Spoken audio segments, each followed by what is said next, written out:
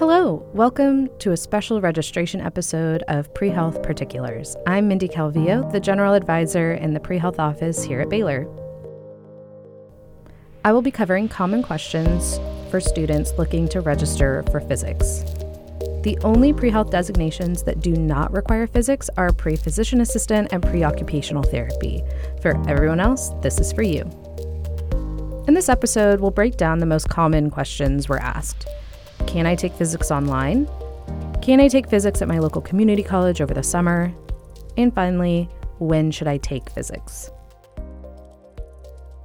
Up first, can I take physics online?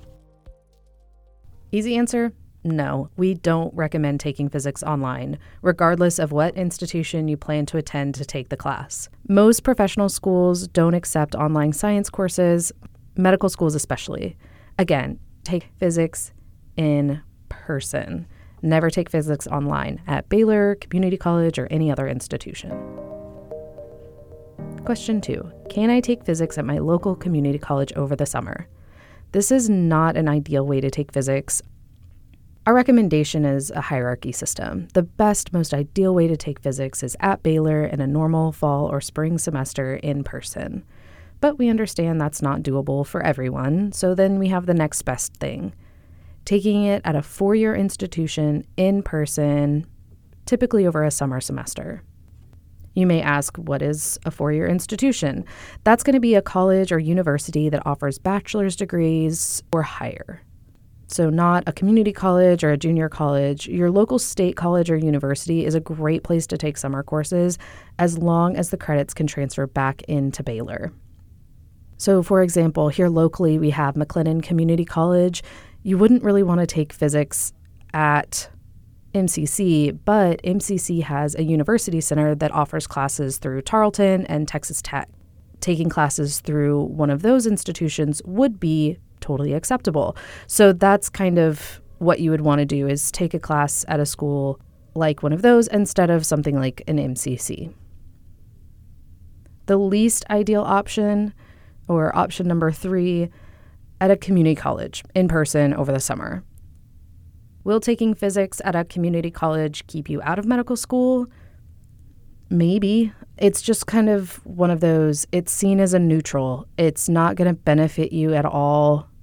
It looks like you're taking the easy way out. It looks like you're looking for a loophole for success.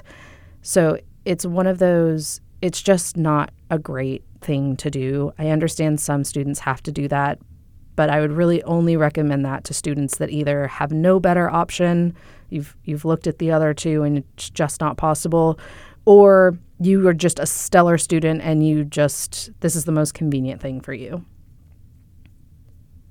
And then what you should never do is take physics at any school, including Baylor, online. I'll just reiterate that fact. If you plan to take physics outside of Baylor, you need to make sure it will transfer back into Baylor if it's required for your major also. You can do this through your academic advisor. There's also an online resource where you can check this information.